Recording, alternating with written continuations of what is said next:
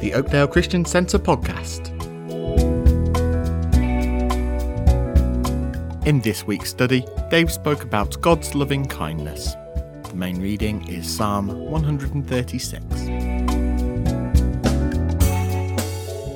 Amen. Last few weeks we've been looking at a number of things. A few weeks ago we looked at devotion, that which we give ourselves to, where we are loyal, where we are dedicated to, and of course we looked at Jesus first. That's our example, and we looked at how our devotion matches up to His, and we're going to pursue that. Last week we looked at Christ's imperative, that which He had to do, that which gripped Him more than what He felt, more than what there was a good idea, more than what his family and his friends and the nation wanted. He had a mission and a purpose, and nothing would deter Him. And of course, that again, He's our example, and God's looking at our life to see what are we actually, what is gripping my heart. And again, once we understand who the Lord is, and tonight we're going to look at that word we looked at many years ago, but it's a beautiful word because it sums up the character of God. Certainly the Old Testament is surrounded by this word, is centered on this word, and it just again reveals God's character. And when we understand God's character, we can only respond one way. It is, Lord, if you love me that much, if you were that committed and loyal to me, then what is my response? To be less than that, saying, Lord, I love you with all my heart, really is a cock a snoop, isn't it? To the Lord. It's just ridiculous because of who and what He is. But that word we looked at before is the old Hebrew word chesed. So we can say it because we've got Welsh, haven't we? Chesed, back your throat. Of course, it's God's love for the people actively expressed as loyalty to His covenant promises and His mercy. Now, you will, as we just read there, some of us were reading His love endures forever, some was reading His mercy endures forever, because they're very difficult to actually confine this word to one definition, because it means all those kind of things. In the King James, sometimes it uses what we call a compound word. It calls loving kindness. It puts two words together to try and get our minds to look. It's more than that. It's more than this. It's this and this. Loving kindness. Love, benevolence, kindness, goodwill, favour. Really, the three basic meanings of this word internally means this: strength, steadfastness, and love. Really, what it's saying is God's persistent refusal to wash His hands of Israel. God's persistent refusal to wash His hands of Israel.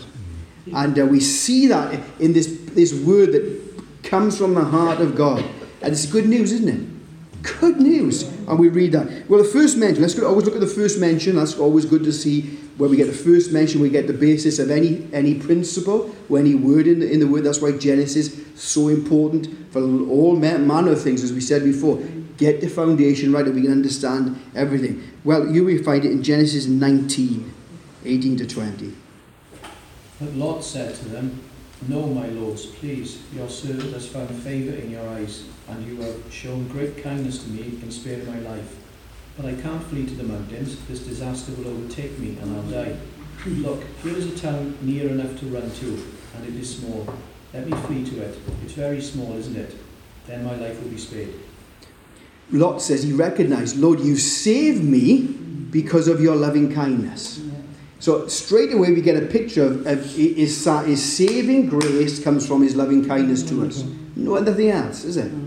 Lot didn't deserve to be saved. He usurped his uncle. He should never have chosen there. He followed his eyes. He followed the flesh. He looked down. The Bible said he was fertile, looked good. Although he knew Sodom and Gomorrah were there, he thought, I'll be okay. So often do, don't we? We get lured down with our eyes, and it wasn't long before he was. You can read the progression. He was in the plains. Then he was close. Then he was actually an elder at the gates. He should never have ever been there, and so it didn't have to be. But out of the mercy of God and the intercession of Abraham, the loving kindness, He said, "You saved me from it." Well, more than that, it's more that drive. It's very character. Moses said, "Lord," he was in intercession when he's before the Lord. Don't wipe these people out. Intercession, of course, is, Lord, wipe me out and not them. That's a great place to be. That's a place of of real authority with the Lord. God brings revelation like nothing else then. And then he said, Lord, unless you go with us, we ain't going. He said, what distinguishes us from anyone else is you coming with us. And we're the same. What distinguishes the church from anything else, any cult, any other religion, is the Lord is with us. And if he's not here, let's close the doors and we'll go find someone else to do it. If the Lord is with us, that's a distinguishing fact. And then he said, Lord, show me your glory. Show me your... I want to know you. Show me your glory. And here he comes and the Lord says, well, I put you in the cleft of the rock, that's where we got our hymn from. He said, you can see as I go by. You can't see me face to face, although the Bible says he talked to God face to face, it means mouth to mouth. But he said, if you see me in all your glory in your sinful state, you will be consumed.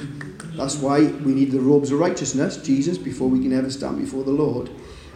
So there he is. He's in Exodus 34. Listen, we have 8 characteristics of the Lord in his glory.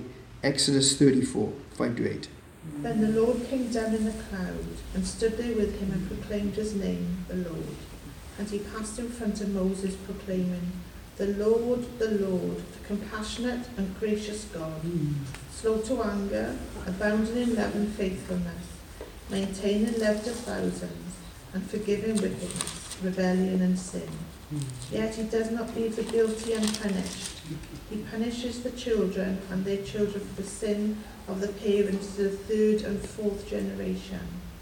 And Moses bowed down to the ground at once and worshipped.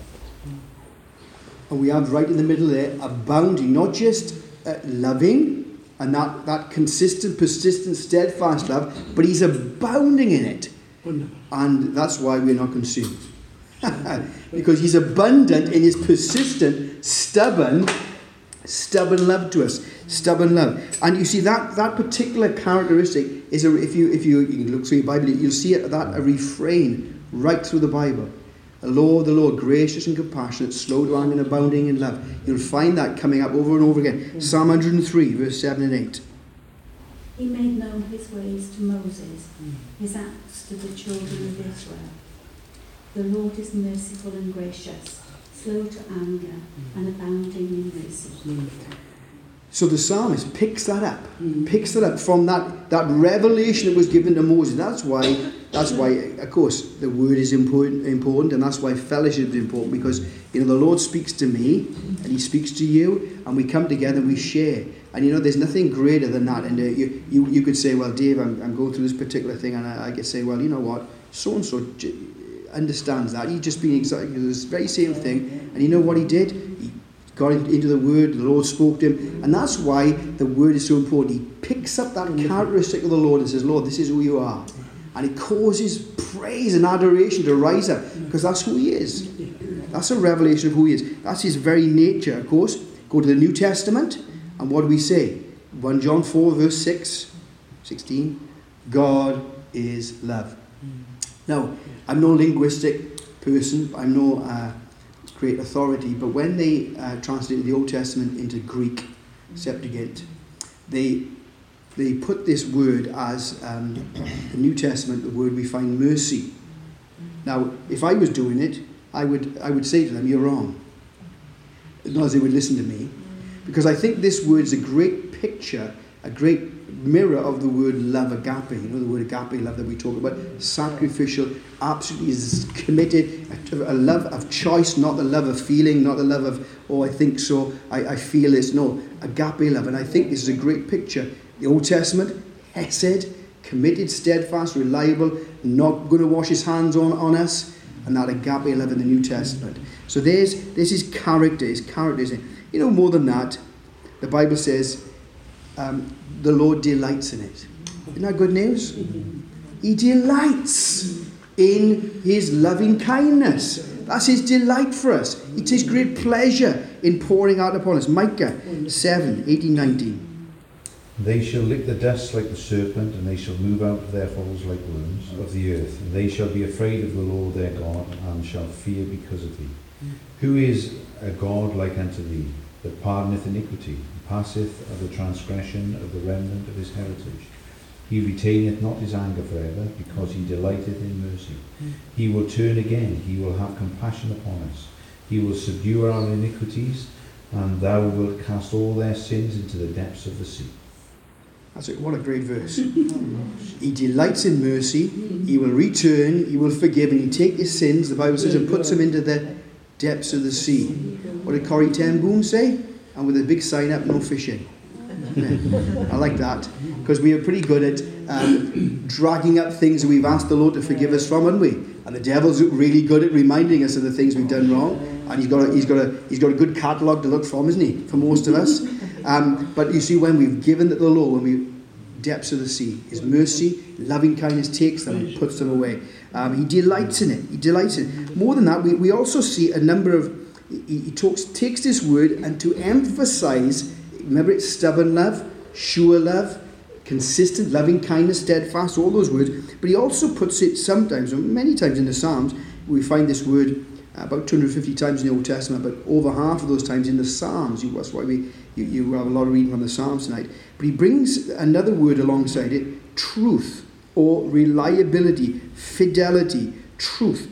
Loving kindness in truth and fidelity. Absolutely trustworthy is the Lord. When he promises something, you can guarantee it. Yeah. And so, I can't remember this, but in years gone by, I remember saying, I remember going, I was preaching with our dad a few times, and going to big churches, and they have a promise box. Remember the promise? They used to take a promise out. I always remember, I think it was Paulson said, you never have any promises in there like, be sure your sin will find you out, or you reap what you sow, because they are just as truthful. They just reveal God's character just as much as the other promises we love to quote, of course. Because his word and his name are dependent on his loving kindness. You can find that in Psalm 136 verse 2. He exalts his name and his word above everything. And it's dependent on his loving kindness. Psalm 85, 9 and 10. Surely his salvation is nigh them that fear him, that glory may dwell in our land. Mercy and truth are met together. Righteousness and peace have kissed each other. Mercy and truth, loving kindness and truth are joined together. Truth in him and with him and find him. Well, you say, well, Dave, how long is this Hesed going to last? Well, what did we just sing? What did we just read?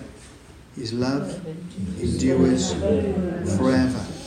That's good news, isn't it? Because if it was just a temporary thing, we'd be in trouble. But let's again read Isaiah 54, 8 to 10. Isaiah 54, 8 to 10. In a surge of anger, I hid my face from you for a moment, but with everlasting kindness I will have compassion on you, says the Lord, your Redeemer. To me, this is like the days of Noah, when I swore that the waters of Noah would never again cover the earth. So now I have sworn not to be angry with you, never to rebuke you again. Though the mountains be shaken and the hills be removed, yet my unfailing love for you will not be shaken, nor my covenant of peace be removed, says the Lord, who has compassion on you. Eternal. It is eternal. Now we're building up a picture of who God is, aren't we? But he's absolutely committed, of course, in that context, to Israel. And if he washes his hands of Israel and forgets them, we're in trouble. But because he hasn't, we can rely upon his word. And because he's committed to them, the Bible is very clear, he's committed to humanity, isn't he? God so loved the world. He's committed to us. And when we begin to understand the heart of God, oh Lord, grab a hold of our lives to really be caught up with him and who he is. It's eternal. But thankfully, more than that, it is fresh. Amen. They went every morning and picked manna, fresh every day. Our relationship is new every day, fresh every day. The Lord wants to take us different places every day, speak to us every day, walk with him every day. Listen to Lamentations. We've sung this many times, but you may not know where it's from. It's from Lamentations. You may never found Lamentations, but go by him pretty quick. Lamentations 3. Because the Lord's great love, we are not consumed, for his compassions never fail. They are new every morning. Great is your faithfulness. Great is your faithfulness. Great is your command. Again, the psalmist also says, if you read it again, your loving kindness reaches to the heavens. Of course, that was, to him, that was a finite distance. To us, that's not a finite distance, is it? We can't really, we know it's finite, but we don't know how far away it is. His loving kindness reaches to the heavens, his faithfulness to the skies. It's new every morning. It's fresh. It's not stale. That's thankfully, if we are still before the Lord, whose fault is it? Always my fault, because the Lord's there, longing to do it afresh, longing to speak to me afresh, every day longing to direct me. Look, that person there, pray over that person. Someone else needs the Lord. But of course, this particular word and characteristic of the Lord can be summed up in the history of Israel, as we just read. In a moment, I turned away from you, set my face against you, but my compassion drew you back. The psalmist picks that up again. Psalm 98, verse 1 to 3. Sing to the Lord a new song, for he has done marvellous things. Hallelujah. His right hand and his holy arm have worked salvation for you. The Lord has made his salvation known and revealed his righteousness to the nations. He has remembered his love and his faithfulness to the house of Israel. All the ends of the earth have seen the salvation of our God. History of Israel, summed up in this word. When Ezra and Nehemiah were coming back, they said, Lord, because of your loving kindness, we are returning. We are coming back. And when we read the word, again, so often I read it and I'm thinking, I sometimes laugh because God is awesome. And I can see myself in many of these characters. And the Lord loves to, speak into us and cut across us sometimes as well, doesn't he? He delights in that. Why? Because he's doing a work in us. And we come to Jonah, and I do chuckle at Jonah, thinking he can run from the Lord, and then how merciful the Lord was to him, but that mercy wasn't passed on. And because he knew who God was. Listen to Jonah chapter 4, verse 1 and 2. But it displeased Jonah exceedingly, and he was very angry. And he prayed unto the Lord and said, I pray thee, O Lord, was not this my saying when I was yet in my country? Therefore I fled before unto Tarshish, for I knew that thou art gracious God, and merciful, slow to anger, and of great kindness, and repentest thee of the evil. That refrain, remember that revelation that Moses had, goes right through the Old Testament. Slow to anger, abounding in loving kindness. Jonah said, I knew who you were. That's why I didn't want to come here, because they were enemies. Yeah, and the prophetic words, they were going to come and destroy Israel. Yeah, I'm not going to them, they're enemies. And he may have been a bit afraid of himself, but I think more so that he didn't want them to hear the gospel, which is amazing, really. And he said, I'm not going. I knew you'd be merciful. He was waiting for strike him down. Strike him down. We can see him waiting there, can't we? And then the Lord, again, I chuckle at this, the Lord gets a little vine to come over him, and he's, oh, thank you. Then he gets a worm, and this worm eats it in a moment. And the Bible says he's so angry, he wants to die. I mean, we laugh at that, but how many times have we gone into such a state about things and people sometimes? And he said, look, you've lost sight of these people who are lost. You've lost sight of the wonderful. I'm the God of the union. I'm the God of everybody. He said, you've lost sight of that. And remember my mercy to you.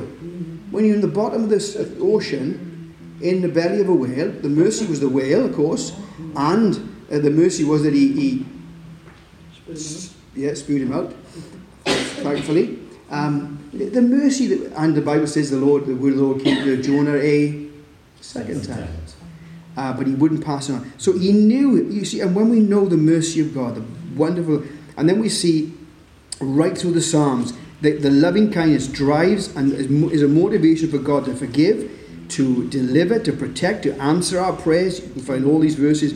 Pick up your concordance, and you'll find all these. What drives the Lord? His protection, His care. The psalmist then breaks out and says, this loving kindness is marvellous, is precious, is priceless, is good.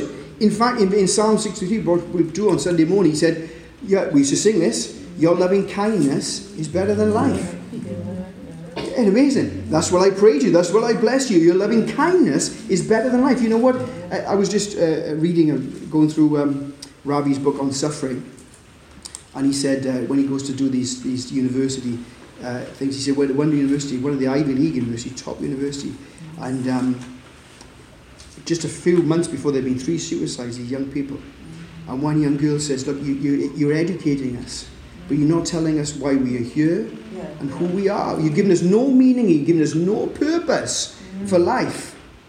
He said, Ivy League is the top, that's the Oxford, Cambridge, all those kind of things. So you're teaching us, but you've given us no purpose or meaning. And he said, if young people are crying out for that, you know what? We are the answer. The gospel is still the only answer. And he's going through all the other religions. They've got nothing to offer, he said. Nothing to offer. Only the gospel has hope and puts clarity on why we're here, where we're going, and why the world is in such a state. And gives us hope. And the psalmist breaks out. He says, Lord, now I know your loving kindness. It's more than life to me. More than life to me. It is, isn't it? Now we know that God is absolutely committed to us. Steadfast, sure, resilient, stubborn love to the people of God and to the nation of Israel and to the world. So that stirs us. Well, we can see it. You say, is this word also used in people? Yeah, we can see it in the book of Ruth. It crops up there, doesn't it?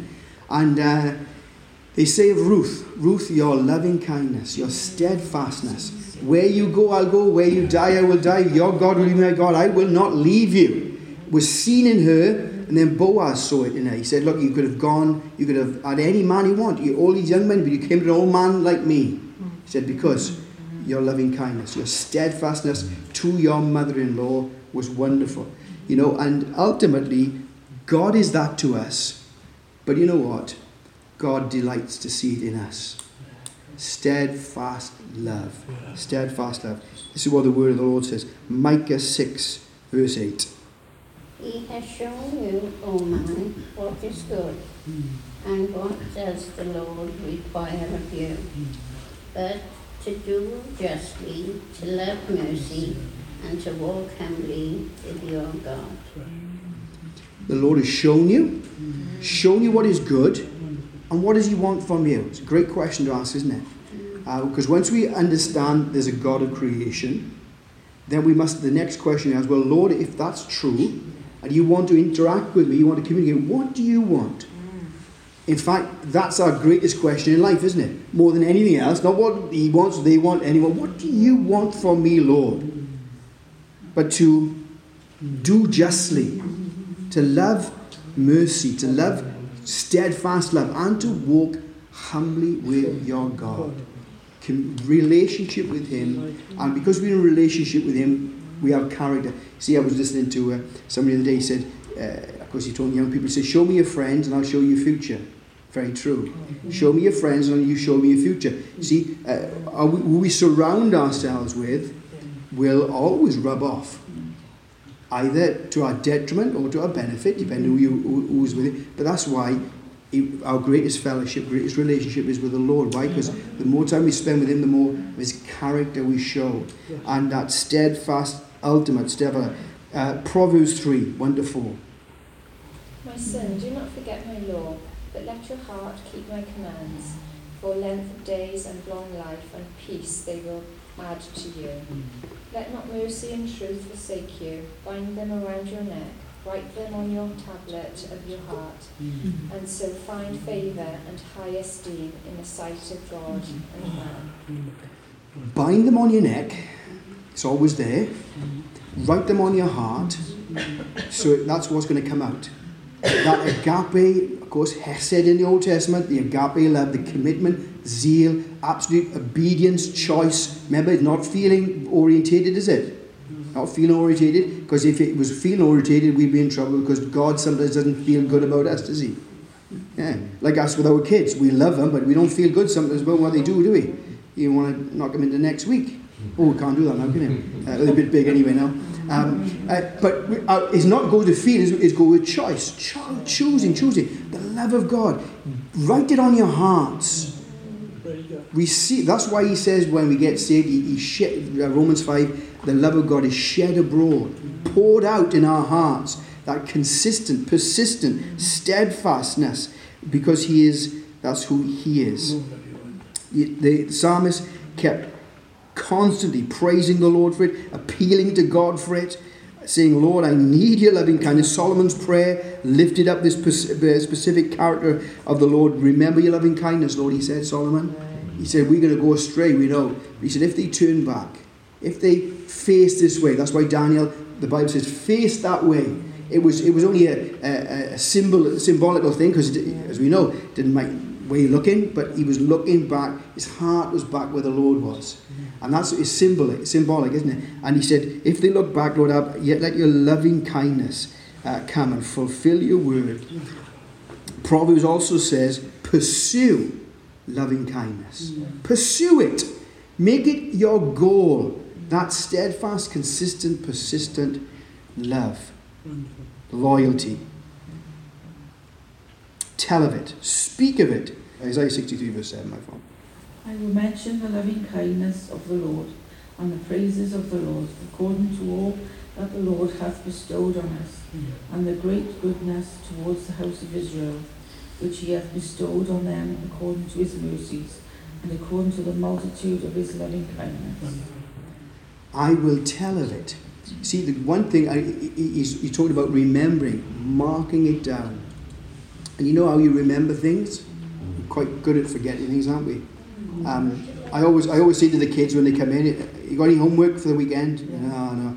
Friday used to be homework, certainly for our kids. Have a book to read, spellings to do, wouldn't you? Times table. The times tables were going a bit then. But you know what? How do you remember your times tables? Most of us are a generation where we went in first thing in the morning, and for 10-15 minutes you went 3, 3, 4, 3, 5, 3, bang, bang, bang, up to 12. So now today, I could say to any of you, 5 5s, 8 7s, 9 7, bang, you'd have it. Why? Because you marked it down in your mind. It was a persistent thing. And he said, I'm going to tell of it. I'm going to remind you, and I'm going to remind myself. And that's something we forget, don't we? We're easily distracted. The devil will come and whisper, oh, Dave, what about that? What about this? What about you? And what about them? And we've got to remind ourselves. We've got to mark it down. It means engrave. So it cannot go from anywhere. It's set down. He said, I will tell, Lord, of, not just of but your abundant goodness to us as well.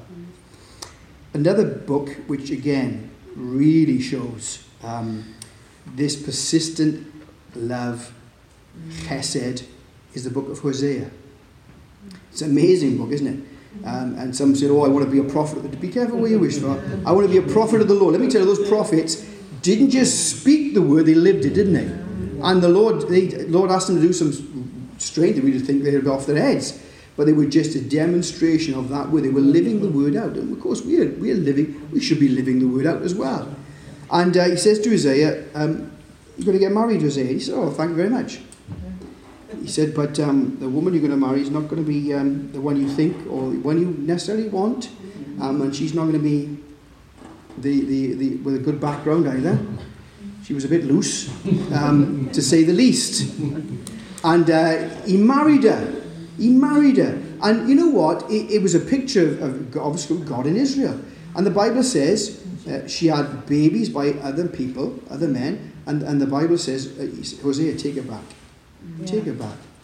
And he's doing this in front of Israel. And they're thinking, what on earth is happening?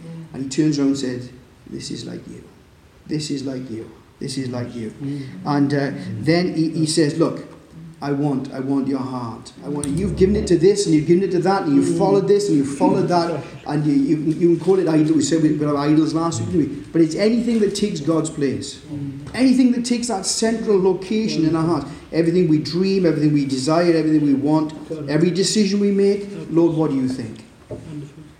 Yet, not so often we make decisions without him. We've got dreams without him. We've got to, deliberate over things without asking his direction in our life. Well, you know what? His plans and his purposes are for our greater good. Brilliant. Let's read these last lovely verses. Hosea 6:6. For I desire mercy and not sacrifice, and the knowledge of God more than good offerings.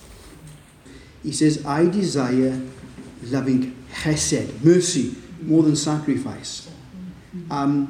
You see, sacrifice, in one sense, is easier than actually being totally committed and obedient. Why do we know that? Because Saul found that out. Oh, I made a sacrifice. But Samuel says to obey is better than sacrifice. He said rebellion and stubbornness is as witchcraft. And that's a frightening thing. You know, we can do certain things sacrificially, and God loves that. But he said, what I really want is a steadfast love for me. Love me, and from that, love to those around us. All those people that even really you don't love. So that's what I desire, he said. That's what I delight in. Remember, he delights in it in himself, and he delights it in you. And he longs to see it in us. And so often we don't see it in ourselves, do we? We don't see that steadfastness. We see a weakness, a half-heartedness, a lukewarmness towards him and certainly towards those around us sometimes. Hosea 12 verse 6. Therefore, turn round to thy God, keep mercy and judgment, and wait on thy God continually. See, he was summing up now. He's coming towards the end, Hosea, and he said, return. Now it's time to return. Mercy, justice, and wait on God. Again, that word, we talk about wait on God. You find Isaiah as well, like that rope, when you twist it, you coil it round, so you're actually bound. Wait on the Lord. You are bound to him. There's nothing that's going to come between you and the Lord. You're holding on fast. Why? Because you know he's the only help. That's why the psalmist is appealing. Lord, don't let your loving kindness go away from me. Of course, in one sense he knew it wouldn't, but he's still appealing for that because he felt. You see, because somebody he was praying out of his feelings sometimes, and God isn't afraid of that because he's getting us again from the place of feelings to faith. But sometimes we've got to bring that's how God brings us to himself, because Lord, I'm at the end of my tether. What did Paul say? When I came to the end of myself, Lord, I'm the beginning of you. Your grace is sufficient. Now, Lord, when I'm weak, you are strong. I delight now in all those difficulties because, Lord, you are being glorified. And now you are being magnified, not me. Because, again, Paul was an able, capable man. And people would have said, oh, Paul, that's fantastic. You're brilliant. Wonderful.